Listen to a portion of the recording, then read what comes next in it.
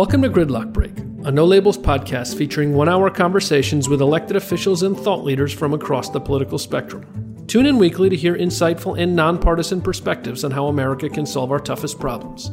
Today we will hear from Ari Fleischer, a media consultant and contributor for Fox News. He was previously the White House press secretary under President George W. Bush from 2001 to 2003. Today he'll discuss the role the media is playing in pushing Americans apart, and what No Labels can do to bring us back together, especially as Washington debates a new COVID-19 relief deal. Good afternoon, everyone. Thank you for joining us. We're thrilled to have such an accomplished guest speaker joining us today. Ari Fleischer is one of the most respected political commentators in America.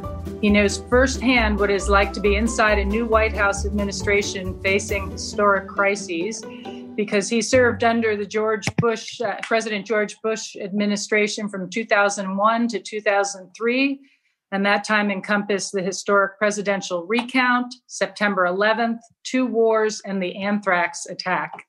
His book, Taking Heart, which is on the New York Times bestseller list, details his time in the White House. And currently, Ari runs a communications firm that helps corporations and sports organizations with their communication and media needs. He graduated from Middlebury College and lives in Westchester County, New York, with his wife and children. Ari, thank you so much for being here with us today, and we look forward to hearing your thoughts. Well, thanks, Martha. Thanks, Nancy. And frankly, thanks to all of you. What a huge turnout there is. And I took a look at the list of people who were part of No Labels. What an amazing group of people you are. And it's self-evident you're not doing this for any reason other than your love of country and your belief in a way to guide the country. And I can just tell you, after having spent 21 years in Washington, I was a press secretary on the Hill through the 80s and 90s. I was a communications director for the House Ways and Means Committee. I was Senator Pete Domenice's press secretary, the chairman of the Budget Committee, some of the most respectable, hardworking workhorses of Washington before I went to the White House. I can just tell you how essential it is to have your voice in the debate. And frankly, I wish your voice was louder. I wish your power was greater.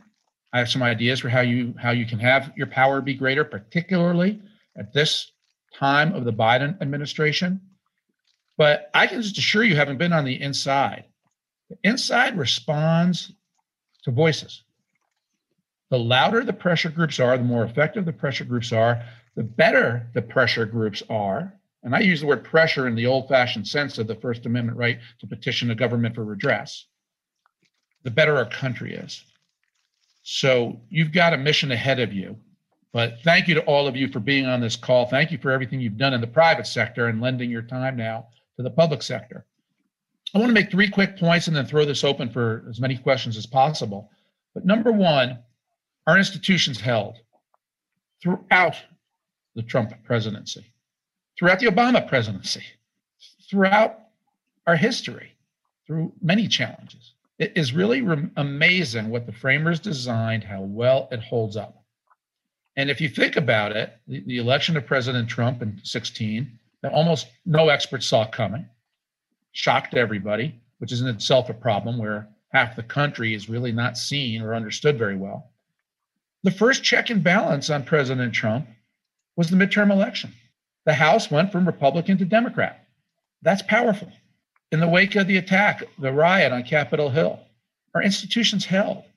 That very night, the House and Senate returned to do the people's business. Supreme Court stayed steady, stayed strong. Our institutions are amazingly strong. And even throughout all the Trump years, when there were stories of martial law, stories of people urging the president to do X or do Y, there wasn't a snowball's chance in hell that the military was ever going to do any of what some of these stories on the fringes, frankly, were talking about. Not a chance. And this is what I mean about how strong our institutions are.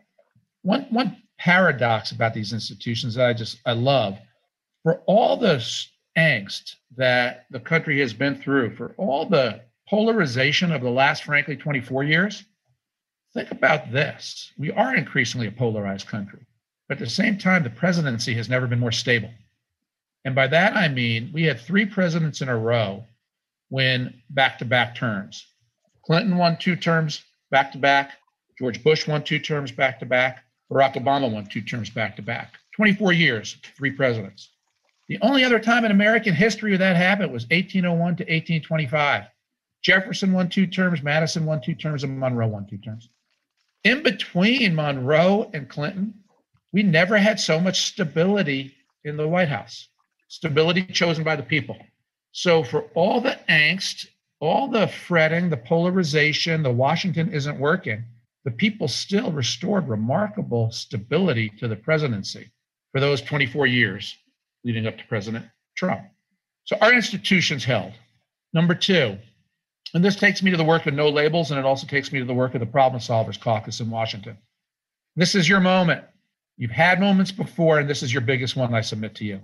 I think you had a big one with the stimulus package, the COVID relief package that essentially got developed by the Problem Solvers and No Labels at the end of last year.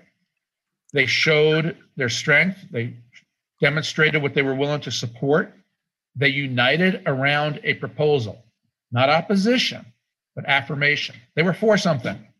And when they stepped into the void as the No Labels Caucus, as the Problem Solvers Caucus, for something with specificity, they were able to change events and be successful. And that is where you stand right now in the Biden era. I can absolutely promise you that President Biden right now is deciding which way does he want to go. And he will be the only one to make this decision. It will be a remarkable reflection on who he indeed is. Is he going to go for what I would call the old Joe Biden of the Senate, who will try to work out bipartisan deals wherever he can? Or will he be swayed, especially in this first COVID package, by the voice of the progressives and the group that brought him here, the group that he danced with to get elected to the presidency in many ways? Which will it be? And having sat inside the Oval Office and heard good advice on both sides of issues, good advice on both sides of which way you should proceed, cut a deal or ram it through. You can ram it through, why don't you? It comes down to the president. It comes down to a unique decision that the president of the United States has to make about what he wants his presidency to be known for. So many of you are decision makers. You've been in the business world. You've had issues presented to you. You know, at the end of the day, push comes to shove, you've got to decide. Is your company going this way? Is your company going that way? That's where Joe Biden is on deciding which way he wants to go. And my third point to you is there's a precedent for all this. And it's eerie how similar this precedent is to the beginning years of the Bush administration. I came in on January 20th, 2001. I was the press secretary on the Bush campaign, walked in the White House on day one. We had a 50-50 Senate in 2001. Joe Biden has a 50-50 Senate in 2021. Republicans, the White House party, controlled the Senate in 2001 because Dick Cheney cast the tie-breaking vote. Kamala Harris casts it now. Party in power had the tie-breaking vote in 2001. In the House of Representatives in 2001, it was controlled by the party that ran the White House, the Republicans, by 7 votes, 220 to 213. In 2021, the House of Representatives, when they fill the 3 vacancies that are out there, is going to be controlled by the party in the White House by 8 votes. It is almost to the vote identical. The margins we held in 2001 and the margins that Joe Biden holds in 2021. And here's what the parallel issue was in 2001 to the COVID relief package of 2021, which in so many ways will signify whether President Biden is going to forge bipartisan coalitions or pass on the 50-50. We were faced with the exact same thing. Bush ran on a $1.6 trillion tax cut. He got to Washington, 50-50 Senate, close margins in the House. Senator John Breaux of Louisiana was the Joe Manchin of his era. John Breaux, Democrat, Louisiana, thought the $1.6 trillion tax cut was too big. And he made that clear to everybody. He wanted a tax cut. He wanted a big tax cut. The 1.6 was too big. He said 1.2. That was Breaux's number. George Bush's instructions to his entire White House staff, from legislative affairs to the vice president to me, was we don't negotiate in public. The number is 1.6. I ran on 1.6. The number is 1.6. It will stay 1.6 until I say it isn't. And he always knew at the very last moment, when almost all the negotiating was done, he was going to compromise with John Breaux. I think he knew it right from the start. But he also knew if he came in at 1.6 and he said, all right, Breaux's at 1.2, let's go to 1.4. Now we'd be at 1.2 and 1.4, and he'd have to compromise again. I'd probably compromise again. So that's why he held out until the last legislative second. The Senate passed a $1.2 trillion tax cut. The House passed a $1.6 trillion tax cut. And then they met in the middle with a conference committee. And ultimately, what got passed, what got signed into law? A $1.35 trillion tax cut. Bush, having gone into the conference committee, endorsed the House's 1.6, opposed the Senate's 1.2, gave no inclination he'd ever support the Senate's 1.2. But as any good negotiator or business person will do, he knew what he was doing and what he wanted the end result to be. Last minute, he gave a signal to the conference committee, 135 is good enough. Grab it. 135 was the number. And ultimately, 28 Democrats in the House voted for the Bush tax cut. 12 Democratic senators voted for the Bush tax cut. It was overwhelmingly bipartisan. And that's the lesson of 2001 for 2021, if Joe Biden wants that to be the lesson. And that's where it'll be so interesting to see what he does. I think he's legislatively wise right now to keep reconciliation on track. It gives him leverage. He should not give that up unless and until the last second. And if he can get the deal he wants from the bipartisan group that started with the 10 Republicans who met with him last night, that can grow into a bigger number and into more people if the Democrats want, if Joe Manchin wants. If Joe Manchin is how you say John Breaux in West Virginia, we're on to bipartisanship. If Manchin or Kristen Sinema or no other Democrat joins in, then we're on the path to partisanship and reconciliation everywhere. And that's why this first moment is such a big moment. So I urge you to put all your voices into that compromise. It can be done. There's a precedent, but you've got to reach Joe Biden one way or another through publicity, through the people you know, and that's where it all comes down to. So your effort is huge. It is so important. Keeping this country on a sensible track is always important because that's how our institutions hold, through people being sensible. So thank you for being the leading sensible people. And it's really my pleasure to be with you, and I'm happy to take your questions. Great. Thank you for those comments. Our first question is from Larry Rosenberger. If you can unmute yourself, Larry, go ahead. The question is, were you surprised how fragile our democracy was? It held, but it didn't look to me like it held by very much. And so then the second question is, do you have some ideas on how we can make our sturdier country for the country? Well, one, to my point about institutions held, our democracy held incredibly well. What didn't hold were the security forces around the Capitol, which is unforgivable. I mean, the failure to secure the Capitol with sufficient military strength, National Guard strength, is unforgivable. Frankly, I have no doubt that if in the summer, when there were the riots in Washington, D.C., if they didn't have sufficient force around the White House and a fence built around the White House, mobs take on their own thinking. It wouldn't have shocked me if the White House got occupied. And so this is the danger of mobs on both sides. And frankly, my approach on this, I really don't use the word right-wing mob or left-wing mob. I think people who engage in violence are so far off the fringe that I don't ascribe left or right, because I think that's demeaning to people who are principled left, principled right. These people are wackadoodle nuts off the fringe to engage in violence, whether it's for one cause or another. So yes, I believe our democracy held. What can you do?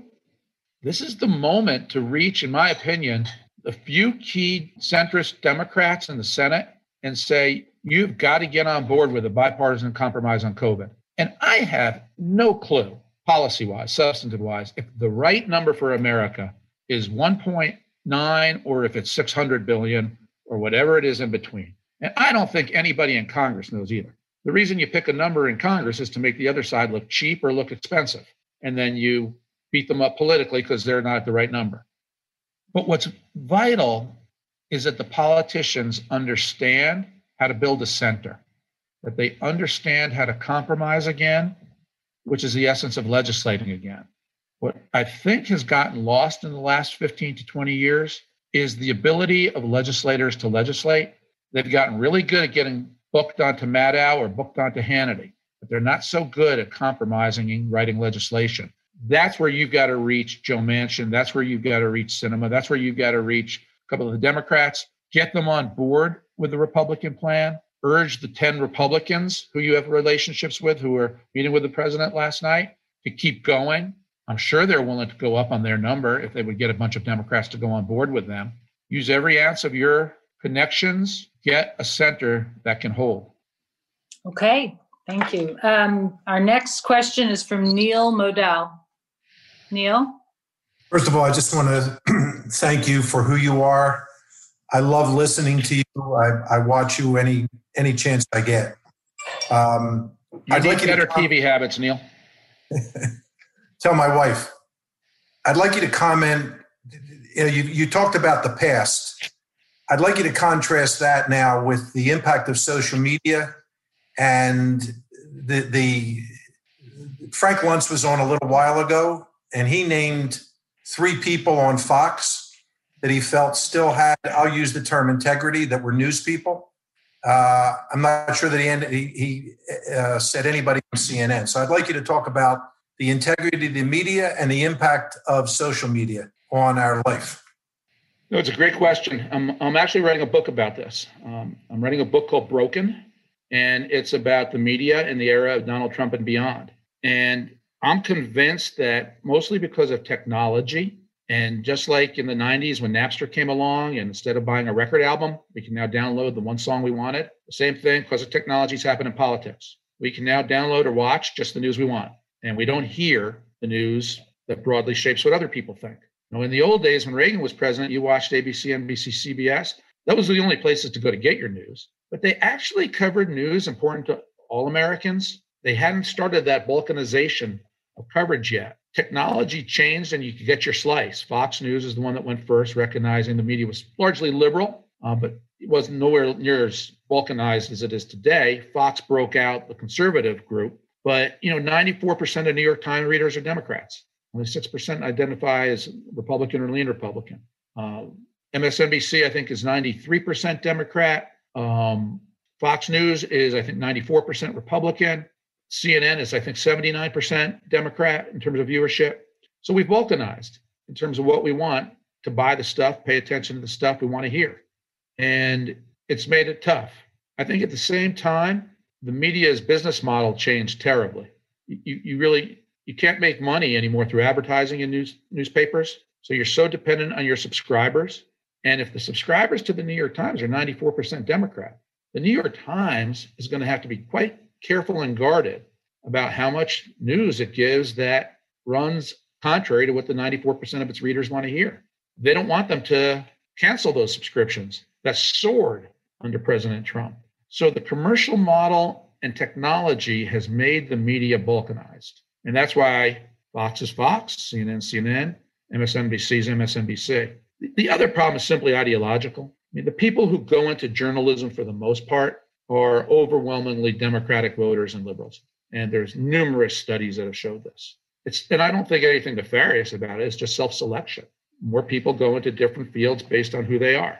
And so what it's meant for the public is we all have to work so much harder just to know what the news is. And my way of doing it is I read a ton of things, and I watch CNN in the morning and I watch Fox in the afternoon. I wish there was one place everybody could go to just get it straight, but that era is gone. Yeah, sounds like maybe we should be watching the other people's news to balance that out a little bit.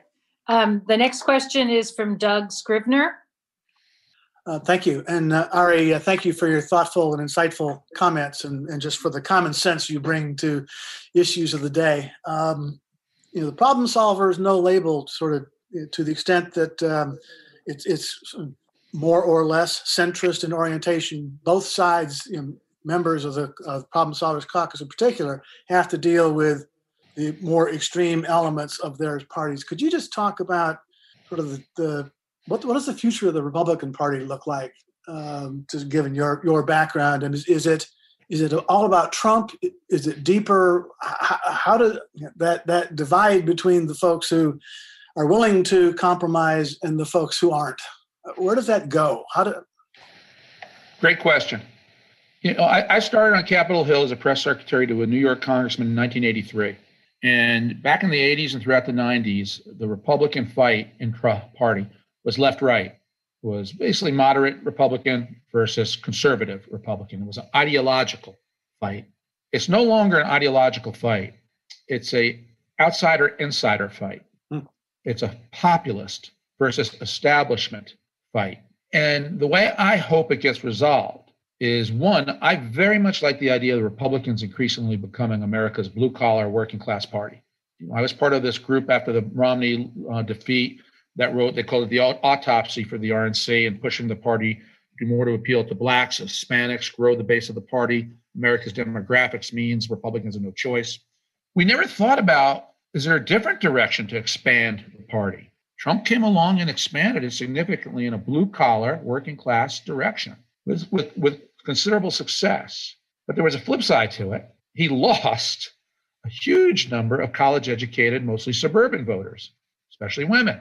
I'm pushing the Republican Party. I'm in a lot of talks with a lot of Republicans about this, to have a populist party, an outsider party that focuses its policies and its plans on blue-collar, working-class Americans, that stands for individual freedom, religious freedom, that stands up to China, and doesn't do crazy things that scare suburban voters away. And I think that's eminently possible, eminently doable. I mean, the first part of it being that outsider populist party, we have many people like that. And then what it takes, and this is where the no labels aura comes in, I wish we would just have people who would talk, lead in sensible ways. The problem is politics rewards, and especially the cable TV shows, they reward the person who bangs the table the loudest. That's how you get booked. You're sensible, you don't get booked. But in a presidential campaign, that can change. When people see reasonable leaders stand up, people that inspire you. So that's what I'm looking for in the Republican Party, that outsider populist candidate who doesn't do and say crazy things. And there's one other huge piece too. Republicans must denounce white supremacy, which is not a high hurdle to get over. I mean, if you want to grow the party and make people think you care about them, I hate to put it in political terms because it's a moral issue. You should denounce white supremacy for moral grounds. But that also is necessary so people believe you care about them. Now, I will say President Trump did grow the party with Hispanics and blacks. I mean, it is one of the paradoxes that a president who spoke intemperately, president who was accused of being racism, which, by the way, every Republican that I've ever known who ran for president has been accused of racism. Trump more so. But interesting that he grew the party 50% more black vote than Romney, 3 times percentage of black vote than John McCain for Donald Trump in 2020. So growing the party remains essential as well. So that's my answer on the future of the Republican Party. Thank you. Next up, the question from Coventry Edwards Pitts. Thank you, Ari. This is fascinating. And I think, Doug, you kind of just asked my question, but I'll take it, maybe an ancillary issue, which is these conspiracy theories and people who are prone to believing them. And just interested in your thoughts about what can be done and what could we or what we're trying to bring to the table do to help with that? I'll go back to basics on it. The most important thing you can do about conspiracy theories and all the fringe elements that are harming our political system is to create a powerful center that holds, create a powerful center that wins. And that's why this COVID vote is so important. It's so much bigger than COVID. Because if they end up at a number like 1-2 or 1-3, and it gets 60 votes in the Senate, it means we're starting on that bipartisan path, that the old days of compromise are back and it can work. But if we get 1-9 on a 50-50 vote, then what's the point of being in the center? You didn't win. You didn't win from the start. President Biden's proved he doesn't need Republicans. Maybe he will on some future issue someday, but the path is already set that you can win 50-50. So if you can win 50-50, win. This first vote is so much bigger than COVID. If there is a powerful center that can start to flex its muscles, that gets a win on COVID, and then they start to feel empowered to come out and talk about the conspiracy theories and Did Trump win the election? No, he didn't win. He lost, which, by the way, I'm proud to say to you, on December 7th, that Saturday, when Fox News and everybody else called the race for Joe Biden, I was on Fox as the results were coming in. And I said live on Fox that I'm an American before I'm a Republican, and congratulations to President-elect Biden. It's not hard. So you just have to create momentum, and that's your role. That is No Label's role. You've got to get an early first win so people think you have momentum. If you can't get it on this one, then I'm afraid people in the center who want to speak out and criticize the conspiracy theorists, they just stay quiet because they just figure it's too hard to be in the center. So why take a chance? I will say this too. I tweeted the other day, I've been criticizing Marjorie Taylor Greene for quite a while as part of a group that opposed her in her primary. We obviously lost. But I think I called her a wackadoodle, which is about as harsh a word as I use. But I called her a wackadoodle for some of these theories of hers. And then I also said she should not get expelled from Congress. I mean, I hope we've all learned the lesson that Congress should not be in the business of overturning elections. Sovereignty rests with the people. And if our institutions are to hold, the remedy is in 2 years to beat her. That's how you do it. You beat her. And so hopefully a Republican primary candidate comes along who can beat her. But anyway, I do my part on these conspiracy theories, but it's easy for me. I'm just a commentator. I don't have to get elected. All right. Our next question is from Fred Zeidman. Fred, if you unmute yourself. I was going to say, that's the first time, Fred, you've ever been mute. That's right. Good to see you, Fred. See, they know. Always, Ari, always. You know, you and I probably had this conversation the first time when the committee was working a number of years ago. The committee came out with all the recommendations. It came out with how we were going to spend the money to broaden the tent. And what's the first thing when the money got sent out? What did we, Republican side of this, do? They gave it all to the evangelicals. I don't know if you remember that conversation when we were all sitting in a meeting. Oh, we sent this money out.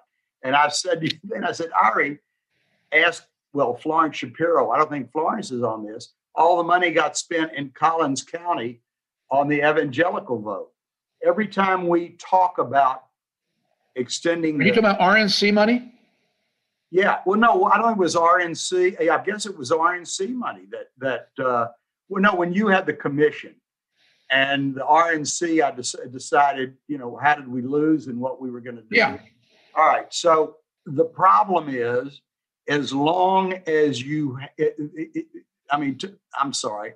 You see how you intimidate me, Ari? We are so divided right now that the attempt to accomplish what you said, which is 100% correct, could very well divide the party. I'm not sure, if how we get the ultra-conservative wing or the Trumpers, for lack of a better word, to ever buy into this. I mean, you've seen what's happened even in the last couple of weeks. They've threatened to, they've certainly threatened the No Labels Republicans. They've threatened to primary every Republican candidate who doesn't buy in, who's not drinking the Trump Kool-Aid. And so what you're saying is perfectly correct, but is it going to end up creating a third party? Is it going to force No Labels Republicans into the Democratic Party if, in fact, the right wing is strong enough to maintain influence and control on the Republican Party, and if Donald Trump continues to try and exert influence? Got it. Well, first, just in terms of the RNC, and I'm not part of the RNC spending decisions, but the RNC did, after that autopsy come out, invest a huge amount of money in urban areas to win more of the Black vote and Hispanic vote. And that did lead to quite some success. Republicans still have to do a lot better, but compared to where Republicans have been in many of the past years, it did work. Evangelicals will always be a big base of the Republican Party. But the split in the party, the split is real, obviously. it's not a split of the very conservative versus others. It's the outsider populists. And are you outsider enough? That's the split. And this is where, if I had to write the ideal script for Republicans, and this is a bipartisan group, so I'm just going to give you my perspective as Republicans, as a Republican. But if I wrote the script for Republicans, the best way forward is a 2022 where Republicans do well in the House, do well in the Senate. It's a mid-course correction, the way history almost always has been for first-term presidents. So President Biden is not very popular in that sense. He's lost the House, lost the Senate. And then it comes down to the character of whoever emerges as a Republican nominee along the way in 2023 into 2024. It comes through leadership. If you have that outsider populist leader who denounces white supremacy, campaigns and runs in a way that has an appeal to the suburbs and college-educated people, mostly because they just don't do crazy things and say crazy things. And it's almost a Sister Souljah moment. They're the ones who tell Marjorie Taylor Greene, no, you're wrong. And it resonates well. And they win a primary as a result of it. That's the path back for Republicans. The risk, of course, is you take on a Marjorie Taylor Greene and you lose. But you know what, Fred? If that's the case, the Republican Party is going to split. It'll be the best thing that ever happened to Democrats. Democrats are going to win for a while. And then I go back to my first point about our institutions' hold. Politics is a pendulum. I remember in the 80s, the poor Democrats had to have 12 years of Ronald Reagan and George H.W. Bush. They must have thought it was misery. I thought it was wonderful. But it's a pendulum in American politics. If Republicans split that badly, then the Democrat splits are going to emerge. They're going to emerge over time now between the socialist wing inside the Democratic Party and the liberal wing inside the Democratic Party. Democrats have ideological splits. Republicans have insider-outsider splits. My fear, I guess I haven't been muted yet, but Ari, my fear, and it's just what you said, is that the demographic of the Republican primary voter. And if, in fact, anyone that does what you said, what you are saying right now, which they should do, gets primaried by somebody who is still drinking the Kool-Aid, and you know that the solid base in the primaries are the outsiders, not the insiders, or whichever way it is. Yes and no. That's the only way we could blow the entire thing. Yes and no. And here's why I say that is if you're an incumbent senator or congressman, if you can't defeat one-on-one an outsider populist rebellion against you, you probably are doing something wrong. And where have you been for the last 2 years, 4 years, 6 years, building your relationships with your constituents? Are you that weak that some outsider who talks a radical populist line can come out and just beat you? I'm sorry. That's too timid. You should be able to win. I think so many people are scared, and they shouldn't be. Now, as for a presidential primary, when I opposed President Donald Trump in 2016 in the primary, I voted for somebody else. I ended up not voting for Donald Trump in 2016 because I just couldn't bring myself to. And then ultimately, I did vote for him in 2020 because of the results of what he achieved in office, not because of his personality. But I say that to you because in 2016, the only reason Donald Trump won was it was a multi-candidate field. Donald Trump kept winning the early primaries with 30%, 35%, and then the rest split. If Republicans going into 19 and 20 have a multi-candidate field, it is then possible we'll have a similar dynamic depending on who the vociferous outsider is. Will Republicans have learned that lesson, and will people start to drop out faster so it becomes a one-on-one race? I think that's possible. So bear that in mind as you look at the future. All right, thank you. Bill Galston. Bill? Ari, first, thanks a lot for your presentation. And I loved your analogy between 2001 and 2021. Let me just ask you a very simple question. John Bro's counteroffer came in at 75% of what the president was asking for. Suppose it had come in at 30%. Would there have been an agreement? I don't think a 30% could have passed the Senate. See, what Bro got his strength from was his 1.2 passed the Senate. He was able to build his own coalition, and that gave him strength. If he came in that low, 30%, well, let me put it this way. If he came in at 30% and that passed the Senate, then yes. I don't think 30% would have passed the Senate, though. Well, then let me just ask you a quick follow-up. I chose the 30% figure, of course, because that's what the 10 Senate Republicans proposed to Joe Biden. Right. I'm interested in your assessment. What would pass the Senate in your judgment? I would just love to see it because I want to see if we can restore some sense of bipartisanship in Washington. And when the totally agree. Then one party rule is just so dicey. I would like to see it at 1-0, 1-1, 1-2. And honestly, Bill, there are tens of billions, if not hundreds of billions, unspent from the previous, 4 COVID agreements that have been signed into law? 5? No, not signed into law. I think 4 have been signed into law. So do we really need 1.9? But this is where I have no faith in Congress. I have no faith that anybody in there does the due diligence that you all do in your private sector businesses to know what an accurate, good number is to guide good decision making. It's just not how it works in Washington. Yolanda, do you want to ask your question now?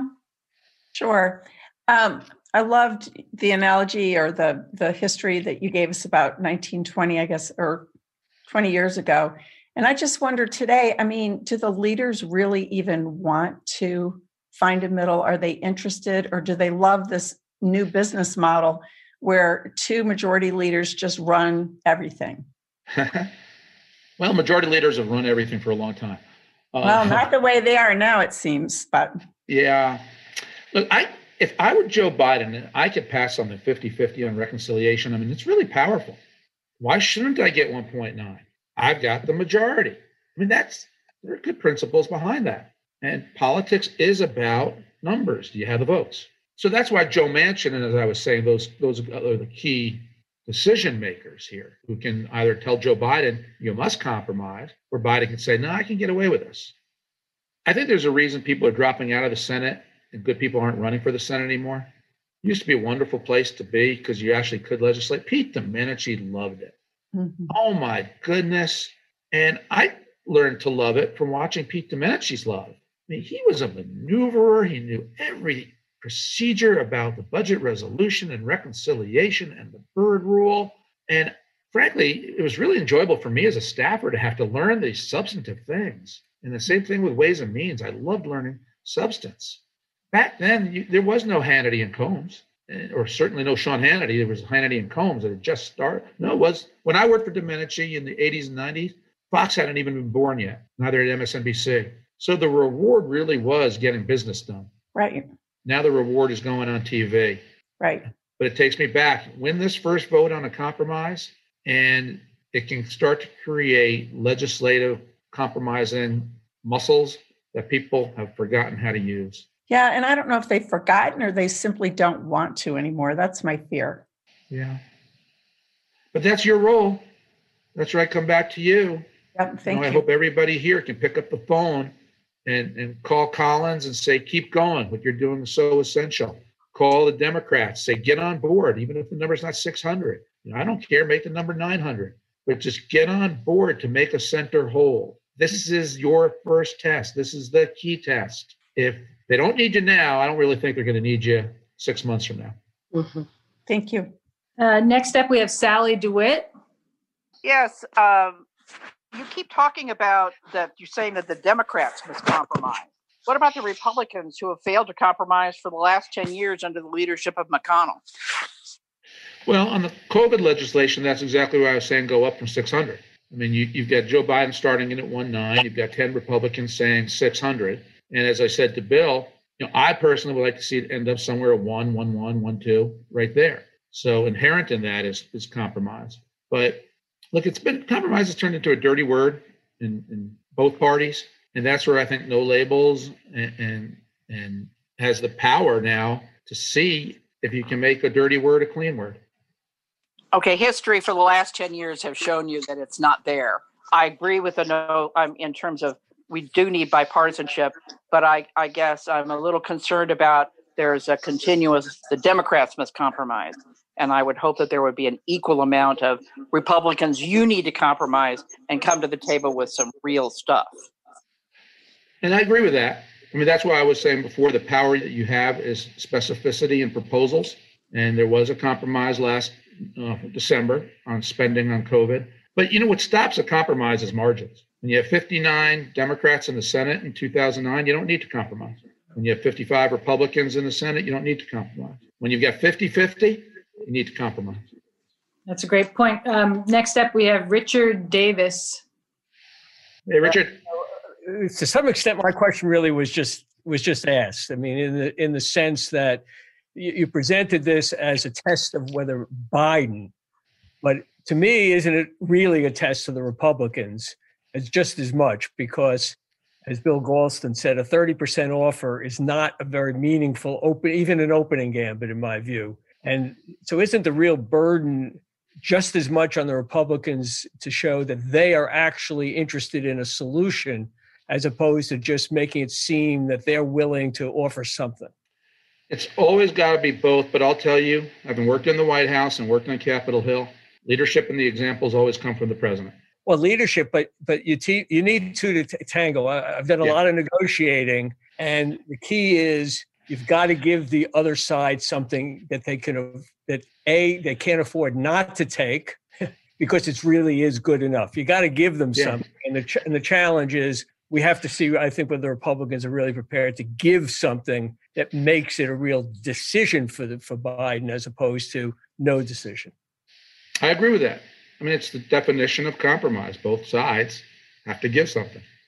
Our next question is from Carla Odell.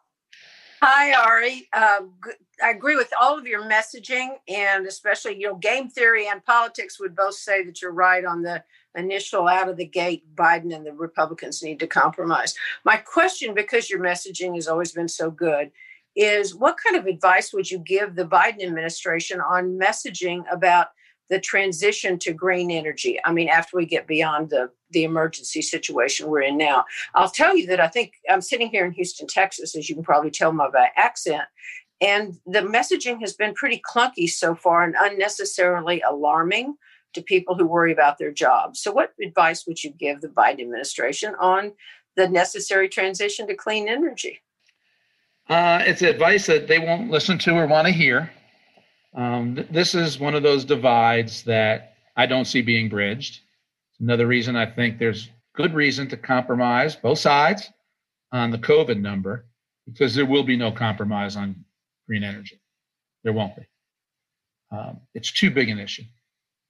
And it is such an overwhelming, powerful issue inside the Democratic Party, particularly for young voters, that they don't have enough room to compromise on it. It would hurt their base too much to compromise on it. So it won't be done legislatively because the votes just aren't there in either the House or the Senate. The Democrats could not muster the votes for anything that could appeal to the Democratic base. Mm-hmm. So it's going to be done through regulatory action throughout all the federal agencies. And this is where you're going to see Republicans have the opportunity to become even more the champion of blue-collar workers. Mm-hmm. Because this transition is not going to be, I got laid off at Keystone this morning and I'm making solar panels this afternoon. That's right. I got laid off at Keystone this morning. I got laid off at the liquefied natural gas plant this morning. You name energy industries now that are going to be, through regulation, harmed in their ability to produce fossil fuels, which pollute, hence the imperative to stop them from polluting or contributing to global warming. And that transition is going to be brutal. It's going to be called unemployment, which is why I think the likelihood is the historical pattern of 2022 will mean Republicans take the House, take the Senate, because unemployment is going to stay high. And my only thought is when Secretary Kerry talked last week about there's a better option, there are better jobs, make solar mirrors, make solar panels. If the Biden administration can make a promise that everybody getting laid off will have a job making a solar panel that afternoon, that would go a long way. And that would put their money where their mouth is. But that's not reality. Transitions are difficult. And this is a gap between the two parties that I don't see being bridged. I don't think it'll be bridged by policy, and I think the regulation is correct. I think it's more a question of, can you soften the blow? And can you talk about making that transition easier for people who are afraid of losing their homes? But I'll let you go, Ari. Good to see you. Thank you, Carla. Thank you. All right, let's go ahead then with Gene Bernstein. Hi, I'm curious to know if you have any sort of front runners for that type of Republican candidate that you're talking about from the outside who can start to attract more blue collar voters, number one. And if successful, what will happen to the traditional Republicans like the Wall Street Republicans and the finance people? I'll take the second part first. The finance people are already becoming Democrat. I mean, I live in Westchester County, New York. My children go to school in Fairfield County, Connecticut. We're surrounded by Wall Street finance types.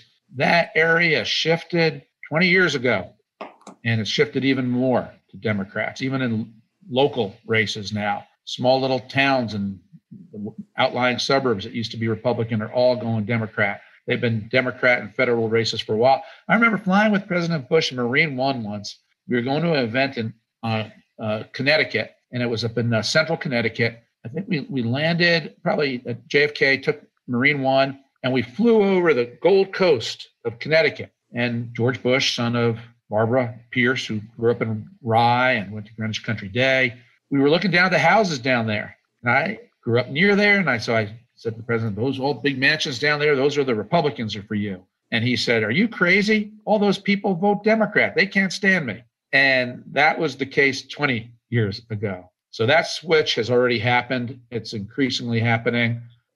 I could point to salt taxes as another example where that policy overwhelmingly benefits, as you know, people who have a lot of mortgage interest and pay a lot of property taxes. That's not the Republican base much longer. The first part of your question, remind me what the first part was? Do you see any particular Republicans now who might fit the bill of your description? I don't, and that shouldn't surprise you. I think 3 years out before presidential, nobody knows who's in the on-deck circle. I will say the only person who's caught my eye that I just think did and said things that were interesting as a populist outsider was Senator Tom Cotton. Senator Tom Cotton came out against the vote in the Congress to not accept the presidential election. And he was right to take that stand. People were surprised he took that stand. I think he's been principled, as he was this summer when he had that New York Times op-ed about sending the troops. He was right then. He was right about the Capitol, criticizing where were the troops to protect the Capitol. And now he's making the case, withdraw the troops from the Capitol. We don't need them there anymore. So I think he's taken two principled stands that had really nothing to do with politics. That was just the right thing to do. That impressed me. I think he's got some downsides as well, but that's why I enjoy politics. Let these people emerge and let the voters judge. Ken DeAngelis, you're next. Ari, thanks for your insights and time today. You said at the outset, you mentioned that you thought you had some ideas on what we could do as an organization to be louder. Could you share some of those thoughts with us? Yeah, I can. I mean, this is your moment. This is my whole point to you is if there's not a compromise right off the bat, setting a tone for the Biden administration, then what good is a group that advocates centrist, no label, bipartisan solutions? You start the game 0-1 as opposed to 1-0. And as we've talked about before, politicians are scared.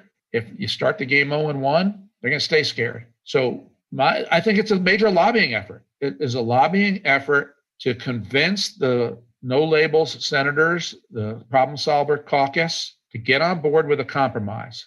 And that I mentioned earlier, it should be aimed at Susan Collins, Rob Portman, the 10 Republicans. Urge them, Bill, to have a higher number than 600. Your point about 30% is a valid point. Give them suggestions. I don't think the number really matters. It's the process. The number will end up what the number is. Yeah. But if they are convinced that there is power and merit, and it could just come from your backing, it could come from your good arguments, that the nation needs 1.1. We need to end up in the middle on this. It sends such a good signal after the attack on the Capitol, after the division of the Trump years, after the fights being so nasty. Wouldn't it be wonderful to show that compromise works? Yeah. That's why this vote's so important. That's the message you need to impart to the problem solvers that you have. If I were speaking today to the problem solvers caucus in Washington, to the House and to the Senate, I'd say, you guys got to stop being chickens. You have to use your leverage, use your clout, use your power. It is that close a margin. And if you're afraid to swing the margin because you don't want to antagonize leadership, then what good are you as a caucus? You'll never be good. And that's just the effective reality of how you count votes in Washington. If you can't get to 50 without a block, you start cut deals with the block. Yeah. So to the degree that you can put some real strength and spine into the problem solvers caucuses, you've got to do that too. Because what I fear in the end of the day is when leadership whips a vote, they fall in line. Thank you. Hear to that. Thank you. Bill Galston's going to close now. Bill? Okay, Ari, a three-part close. First of all, we are very grateful to you for this presentation. You have spoken to the heart of the challenge that we face as an organization right now, and the decisions that we have to make, and more to the point, the elected officials that we're in constant dialogue with will have to make. And you spoke very clearly as to the nature of this moment. And I would say that most of us inside the organization absolutely agree with you that this is our moment. And seizing it, if you're staring at leadership that's staring at you, is, as you know, not so easy. But a bunch of people have to take a deep breath and take the leap so that we can start out 1-0. Absolutely. And thank you for reinforcing that message and for giving us the analytical foundation for that message. Point number 2, point of sort of personal privilege, or at least request. I've been doing a lot of thinking as a Democrat about what a blue-collar Republican Party would look like and how it would have to be changed. And I would love to have a chance to talk with you about that if you're willing to engage on that subject. And I'll put on my Brookings hat and give you a scholarly response and not a partisan response. Number 3, this isn't addressed to you. This is addressed to everybody else on the call. Tomorrow, we are sending out a request for funds for Joe Manchin and Susan Collins. We have reinforced the wisdom of our advice over the past few years with material assistance for people who need protection and who need encouragement, support, and thanks. And we're about to do it again, and we need your help. But more than that, we need you to reinforce our message with the 10 Republican senators who stepped up, the Democratic senators who would have been part of that group, I believe, if there had been consultation in the Senate across party lines before the 10 Republicans went to the White House. And we need you to tell them, that we appreciate what they're doing. We encourage them to reach out to the Democrats who have been willing to cooperate with them in the very recent past. So that's your job, friends of No Labels, and we can't do that for you. But as they say, thanks for listening. I think we're adjourned.